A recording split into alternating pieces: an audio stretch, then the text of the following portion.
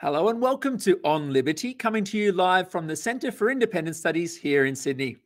I'm Glenn Fay, your host for today's episode, and today I'm joined by Mark Latham. Mark is a member of the New South Wales Legislative Council and he's chair of the New South Wales Parliamentary Committee on Education. In addition to that, he's been a guest at CIS in various capacities for over 25 years. Mark, welcome back to CIS. Thanks, Glenn. Always good to be with you. I've referenced the parliamentary committee that you chair, and for those in the audience that maybe have not followed it as closely as the two of us have, it's ultimately looking into issues impacting upon the teacher workforce, and I'll quote from the media release in which it was announced. The committee expects to make important recommendations that will build on the ranks of high quality teachers in the New South Wales school system, with the end goal of a teaching workforce with the size, strength, and skill to deliver the excellent education that we all want for our children, which of course is a really laudable aim. How do you rate the current size, strength, and skill of the teacher workforce? Well, if you look at it by the results we've got, New South Wales has the fastest falling student academic results in the world, not just in Australia, in the world. And Jeff Masters said that, the government's chosen curriculum reviewer, said that our 20-year decline on PISA and NAPLAN results has been disastrous. So we've got work to do. If teachers are, and the research is accurate, teachers are the most important influence on student learning, well, the quality of teaching obviously needs to be lifted to restore New South Wales to where it needs to be, at the top of the Australian ladder and much higher on the international scale. So part of our inquiry is about the teacher shortage problems that we've got at the moment, but I think the bigger issue is how do we turn teaching in New South Wales into a modern, dynamic, well-rewarded, satisfying profession, a proper profession, not with some of the sheltered workshop tendencies that are in the current industrial arrangement struck by the Teachers Federation. I mean, teachers themselves deserve a lot better than their union has given them over many, many years, and they deserve a lot better than the current New South Wales government policies. So what are some of those shortcomings that the union and perhaps some of the departmental and bureaucratic obligations, what are some of the things that are limiting the teaching profession's potential? Well, teacher salaries start out at a pretty good level for people coming out of the university system. But then the system of promotion and higher financial reward 5, 10, 15 years into their service is rudimentary. It's too slow. And that's where teachers fall behind in terms of financial rewards. Why has that happened? It's because the union has traded away those financial rewards for some bizarre, soft, cushy industrial conditions. For instance, the schools are closed for 12 weeks every year. 4 weeks teachers would take annual leave. The other 8 weeks, teachers are being paid, but they're not at the workplace. They're not actually at the school. And the education department has a policy of never asking what the teachers are doing during those 8 weeks. Now, Glenn, how many professions are out there? How many jobs are out there where your boss doesn't ask you for 8 weeks of paying you what you're actually doing during that time? Now, the Federation and some teacher advocacy groups will say, oh, we're working really hard. But I think if you went and checked some Facebook pages and all that, there's a fair number of teachers who, are up the Gold Coast or on holidays and what, human nature would do. So that's one example. Another one, there are no formal teacher work hours. It's not a 9 to 3 specification. It's not 8 till 5. It's supposed to be 40 hours a week, but it varies. So a third example I can give is that if a teacher takes long service leave, they have an industrial entitlement to come back to the school in a job share position. They might do 2 days in the classroom. Another teacher comes in for 3. Different teaching methods, disrupts the class. It's not good for learning, but that's an industrial condition. I don't know why. If you take your long service leave, you get to pick and choose a job share if you want it. So, and I could go on and on. There's dozens of these conditions written in over the years in lieu of financial rewards, pay increases. And that's where we've landed today, where teaching is not seen as a modern, dynamic, challenging, well-rewarded profession.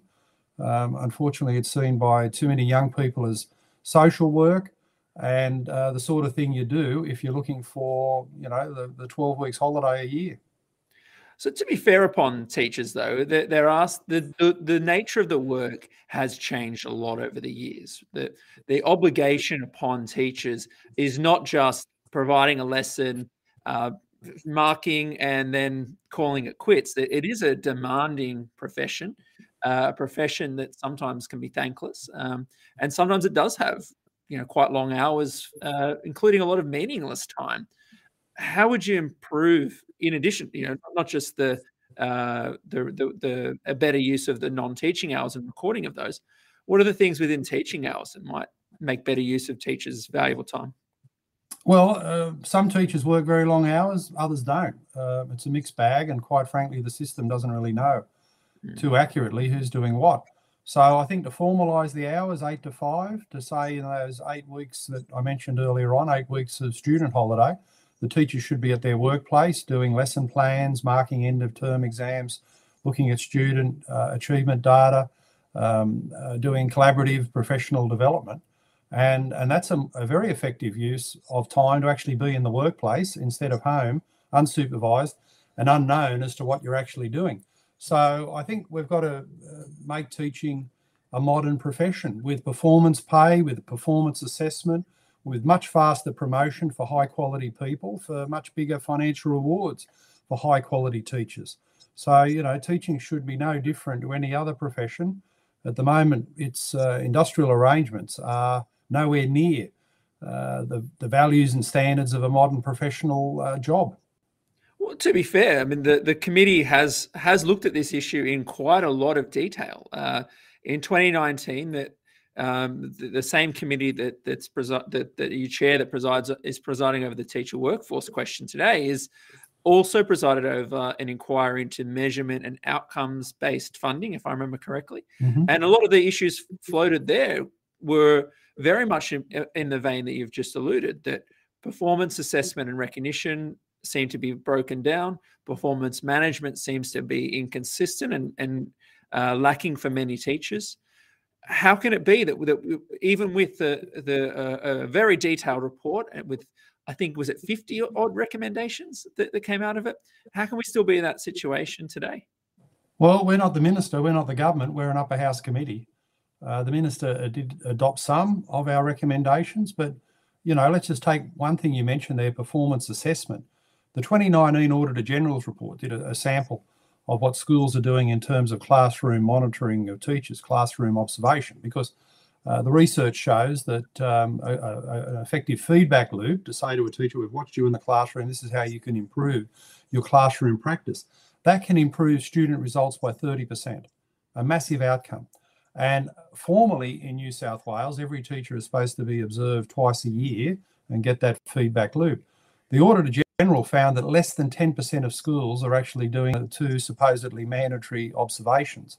And even when they do, the teacher gets to choose who the observer is. So they obviously choose someone pretty friendly to them.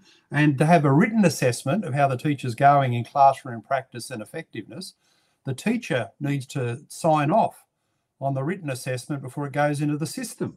So if there's heavy criticism, the teacher says, no, you can't say that. So, I mean, it's like a self-monitoring process, which is useless in terms of actually getting outcomes with better classroom practice and better student results.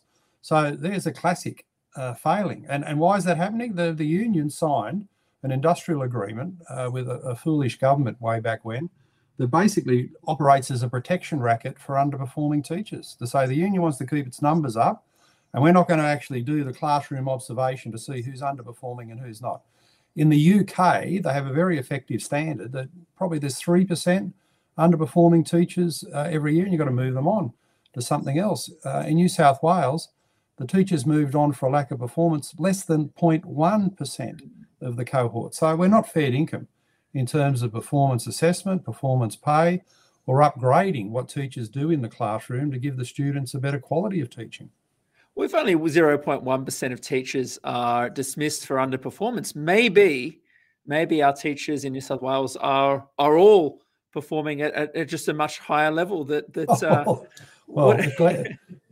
if that's the case, why have we got the fastest falling school academic results over the last 20 years? I mean, it doesn't square, does it? The evidence says there's a problem. Now, I'm not saying teachers are the entirety of the problem. They're not. But whether you're a high quality or a struggling teacher, a new or an old teacher, you will improve from classroom observation that gives you good feedback about how you can do better. And we're not doing that at the moment because the union is running this protection for underperformers. The department doesn't move any underperformers on, mainly because they don't know who they are. And that is just hopelessly inadequate. You've got to have a feedback loop. All the research from John Hattie down shows that a feedback loop to teachers in their classroom practice is the best way of getting better results for the students. And as far as I've read, numbers in the vicinity of 75 to 85% of teachers say that they really do want to see reward and recognition for their work. Surely, if given that such a large preponderance of teachers do feel that there's a lack of performance management or opportunity to advance, surely teachers would welcome, or many teachers, perhaps not all, but many teachers, I suspect, would welcome a greater performance management system because it recognizes the value of the work that they do and gives just the basic performance management you'd expect in any modern occupation. Exactly. I mean, if you're a teacher who's got confidence in your work and you believe you're doing a good job and you're adding significant value to the results of your students every year, well, you'd like to know, wouldn't you, that you've added 10, 15% of value to that class. You're given them much more than one day of learning for one day of school. You've added value. You're a high achiever. It may be in a low socioeconomic area. You're lifting disadvantaged kids to a better life. Well, you should be rewarded by the government financially for that performance. You should be acknowledged for it, and there should be performance pay. So that's a modern professional standard. I mean, who wants to do a job where you never really find out how well you're going? So in theory, we have highly accomplished and lead teachers, which do attract a higher level of pay and do go through quite an exhaustive process in which to be recognised for that accreditation status. Is that the most effective way we can recognise our best teachers?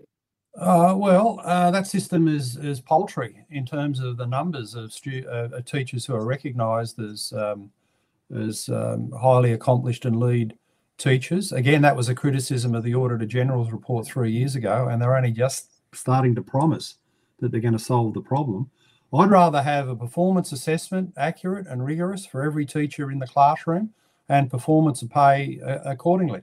I think that would be the best system rather than notional categories about highly accomplished and lead teachers. They help, but they should be secondary to a broader comprehensive system of performance assessment and performance pay.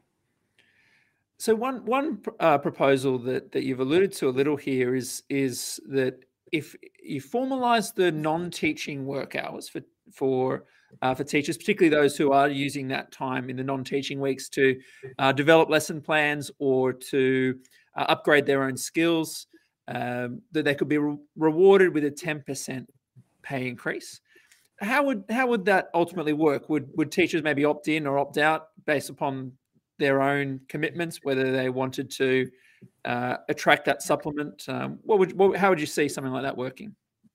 Well, if you're paid, I think you should be in the workforce and in the workplace, and have a system where your principal and the education department knows what you're doing. So at the workplace, there's plenty of things to be done in the 8 weeks I've mentioned.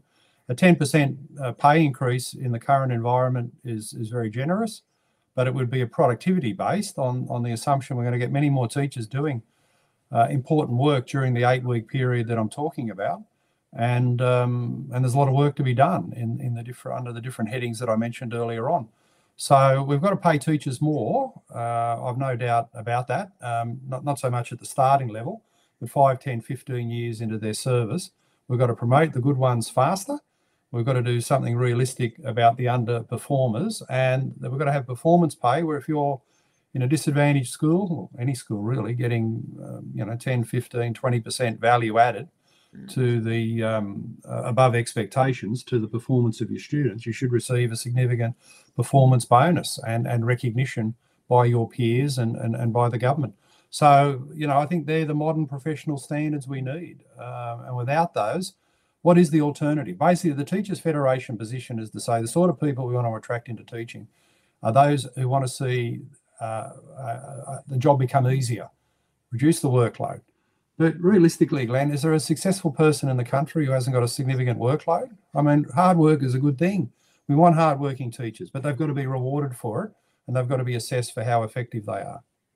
It seems to me that the aggregate number of hours is something to consider for teachers, but it seems to me in survey responses and the like that report extremely high levels of burnout seems to be related not so much to the hours that teachers work, but what they're tasked with doing. It seems to me that being asked to do the amount of time spent with admin, the amount of paperwork, the amount of compliance, is it a matter of maybe just rejigging some of the duties that we put upon teachers rather than necessarily just say, hey, have 3 hours less working a week? Well, you've got to drill into what we're talking about with paperwork and administration. In that earlier inquiry on outcomes and measurement 3 years ago, we had a very impressive principal from Western Sydney come in, Manisha Gazula, who said, I don't really see this workload problem at my school because we run a boot camp at the start of the year to get the discipline right, to minimise teacher telling time, tell the kids to sit up straight, get your books and pens out, and maximise learning time. And we don't have a discipline problem. So she says, I don't have a lot of paperwork because I don't have a long line of students outside my office door waiting to be suspended or disciplined or fill out a form about something they did in the playground. So I think the widespread decline in school discipline is one of the reasons why so many forms have got to be filled out about incidents that wouldn't happen in a properly disciplined school. So, I think that's a big part of the solution. And the other aspect of workload is why have we ever got into, at some schools, now seeing their primary function, not academic or vocational attainment for students, but well-being. There's no evidence in many, many studies, no clear evidence that schools can teach well-being. There's no evidence that teachers trained as medicos. But some schools now sort of see themselves as the equivalent of a community health centre and have downgraded the importance of academic results and disadvantaged tragedy. So we've got to be realistic at what schools can do. They can teach numeracy and literacy, do it the right way. They can get those outcomes. There's no evidence base to say well-being is going to be achieved for those students. If they've got well-being and mental health issues, we've got a multi-billion-dollar funded health system for that. So I think the answers are discipline and returning schools to their core purpose of academic and vocational results. Look, there's a lot in that. I mean, at least from my perspective, there's a comparative advantage question there, that who is best able to deliver effectively solutions around well-being that's potentially outside of the school. Maybe the school can serve as a signaling mechanism to help alert those authorities. But what is teachers' time best used at? Well, that's teaching. Teachers are expert at teaching, and every moment that they're not doing that, of course, it's taking away from what they're very best at and where they can have the most impact. But I mean, that's a huge issue. Can I just say, one of the reasons the wellbeing agenda has become so popular is, how do you measure it? Oh, the kids are happy. And how do you measure it? Just a survey, they tick the box. Yeah, I'm pretty happy at school. The parents say, yeah, the kid seems a bit happier than last year. That's really not what a school should be about. I mean, happiness is not going to get you a good job. Happiness is not going to get you a career that's satisfying for 30, 40 or 50 years. So it's easy work to say, oh, the kids are happy and do the things that make them happy, but it's not what a school should be. I want to draw your attention to a couple of quotes this week from Florida's Governor Ron DeSantis. He's been very active in areas of education, and particularly the intersection of education and cultural issues. On the first of these, and I'll get you to respond to a couple of them, but the first of these relates to initial teacher education that he observes over in Florida. I'm curious if you think that a similar theme exists here. He says, most people who choose teaching as a profession do it to help students, yet many feel that they've become a cog in some indoctrination machine. Is that something that you think would resonate with some teachers in the New South Wales system? Yeah, absolutely. Too many teachers are engaging in political indoctrination in the classroom. And you look at some of the stuff that's taught in the university teacher colleges, well, that's where it all starts. And those colleges have got a lot to answer for, because they've got an attrition rate of 50%, so half drop out. and then only half of those remaining get a job as teachers. So their success rate in the university system is very low. And part of that is that they put too much emphasis on well-being and also political indoctrination material for the teachers to then take to the classroom. So Ron DeSantis is 100% correct. The university colleges have got to go back to two important things. One, academic and vocational attainment, forget the politics. And secondly, they've got to adopt more an apprenticeship type model of teacher training where there's a theory, but it's immediately tested by practice in the classroom. And we've had some very impressive evidence from Alpha Crucis College, which is outside the existing university type system. Their apprenticeship model for teachers, and I've seen it myself in Newcastle to work very effectively, they get a 95% retention rate, only 5% dropout of the trainee teachers who start their course. So, you know, the results are clear and we've got to go further down that model. Well, that of all the things, and our research shows this, and is developed based upon quite a big evidence base in the US that's looked at this, and the length of as far as teacher preparation goes, the length of time people study for, the level of qualification, the type of qualification, how much general pedagogy they do, these things all seem to make a little bit of difference. But what makes the most difference consistently is the quality and length of time spent in schools, because it clearly complements the theoretical knowledge. If we know this from international data, why has it taken so long to bring such models to school systems at large here in New South Wales? Well, the traditional method's been that, you know, they do 3 years, 4 years at the university and then only go into the classroom to do their prac. So the prac's got to be integrated from day one, and that's the Alpha Crucis model that's getting such good results. But, you know, we've got to shine a light on what these universities are doing. I've been to schools where, you know, high achieving schools in disadvantaged areas where the principal will say, we get new teachers out of uni, and quite frankly, the less they teach them, the better, because I can tip into an emptier vessel the model that we use at this school that actually works for us. I don't find that the university content is all that effective once these new teachers get into the classroom. So that's a damning commentary on the failure of our university education system. So we've got to do a lot better on the quality of it, on the content, and to turn it more into the apprenticeship model that gets a 95% retention rate. We're not burning people off or losing them in such large numbers as we have at the moment, contributing to teacher shortages. So, I mean, one of the issues that seem to be raised when we talk about the pipeline question of teachers, that is not necessarily bringing through enough new teachers to meet future demand.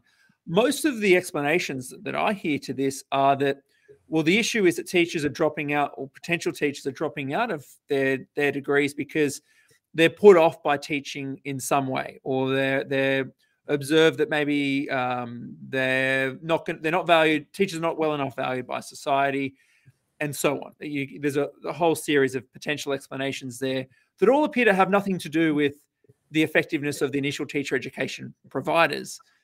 Surely the university providers of initial teacher education have got to wear some of the responsibility for these extremely high attrition rates from their degrees. Yeah, absolutely. I mean, it's publicly funded through the university system, and 50% of the teachers are dropping out before they even think about getting to the classroom. So it's a shocking attrition rate. The Alpha Crucis alternative has reduced that attrition rate to just 5%.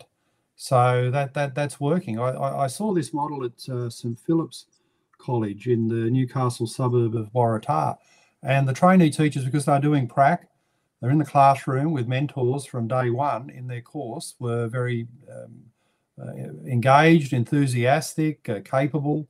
They were very much thinking, this is why I started a teaching degree, to be here in the classroom. And it makes sense, doesn't it? You can hear in a university lecture theatre a bit of theory, but if it doesn't work in the classroom in practice, it's useless to you. So they get to test that straight away instead of waiting years to find out what actually works in the classroom. So there is a better alternative, and I was glad to hear Jason Clare, the new federal minister, and some of the state ministers saying it needs to be more like an apprenticeship model. Well, if that's the case, fund up Alpha Crucis.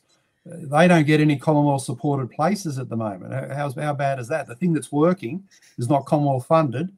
the things that aren't working in the university system are Commonwealth funded. Go figure. Go figure, indeed. I'd like to run one other quote from Ron DeSantis by you, and this is about the makeup within the teacher workforce. And for context, at the time he made this, he was suggesting that teaching might be an option for retired veterans and police officers that wanted to continue their public service and maybe consider teaching as part of that. But he says, we would prefer people with real-world experience and academic proficiency in the core subjects they're teaching. Not just saying, oh, I went to a school of education somewhere and they taught me some kind of how to teach methods. What are the kind of skills and backgrounds that we could bring in New South Wales teaching that would bring a more diversity of experiences and backgrounds? Yeah, well, we should be trying to encourage people, successful people in other professions, business leaders, community leaders, to make a career change and come into teaching, to do a short course to develop the basic skills and then use their general aptitude and inspiration in the classroom to get results. So I think teaching in the Teachers Federation model is that you need to do the university degree before anyone is called a teacher. Well, you can be a teacher of many things without necessarily having that diploma on the wall. So, yeah, I think we should be trying to encourage people from a range of backgrounds to come in as mature age career changes. And the Teach for Australia program, so resisted in New South Wales, has been successful in some other states. It's one good example of what can work. And there should be a diversity of backgrounds and attitudes and teaching inspiration that comes to the classroom. So you don't have to be a school leaver doing a university degree. You can be someone a bit more worldly, a bit more experienced in life, and be a great teacher, and we desperately need those people. We've only got a few minutes remaining, but I'd like to also run a bonus Ron DeSantis quote by you as well, which... Okay. I'm agreeing with him. I mean, Ron DeSantis, I wish he was the Education Minister in New South Wales, but I think his transfer fee would be too high. He's going to run for president, isn't he? Well, we couldn't possibly offer an opinion on that one. But he says his vision is to make Florida the place where woke goes to die. He says in part that he will not let the state descend into a woke dumpster fire. What do you think? Do you think New South Wales needs some sort of leadership like that? Yeah, I wish New South Wales was the place where woke would go to die. And there's an example today in the Daily Telegraph, a parent who contacted me, worried that their 6-year-old child in year 1 was doing a NAIDOC colouring in exercise that told them Australia's a genocidal nation, they should support Black Lives Matter, and that we're still stealing Indigenous kids and Indigenous wages. So these are lies told to 6-year-olds in the school system in New South Wales under Sarah Mitchell that teach little kids to hate Australia. I mean, there's a role in the education system to give a balanced view of Australian history and certainly teach many of the things about Australian achievements and pride in our nation. So we've got terrible examples. And I say to these teachers pushing indoctrination of a political kind, there's plenty of political elections you can run for. There's local government, there's state, there's federal. If you really want to be a politician and engage and take your political things out, don't do it on little kids. Run at election time and see how you go. But in the classroom, stick to numeracy, literacy, and the basic skills that are needed, particularly for 6-year-old kids who I'm afraid wouldn't even know what genocide is or what Black Lives Matter is all about. These are adult concepts being pushed onto 6-year-old children. It's a disgrace. I'm sure we could go on for hours on that particular topic, but that is all we have time for On Liberty today.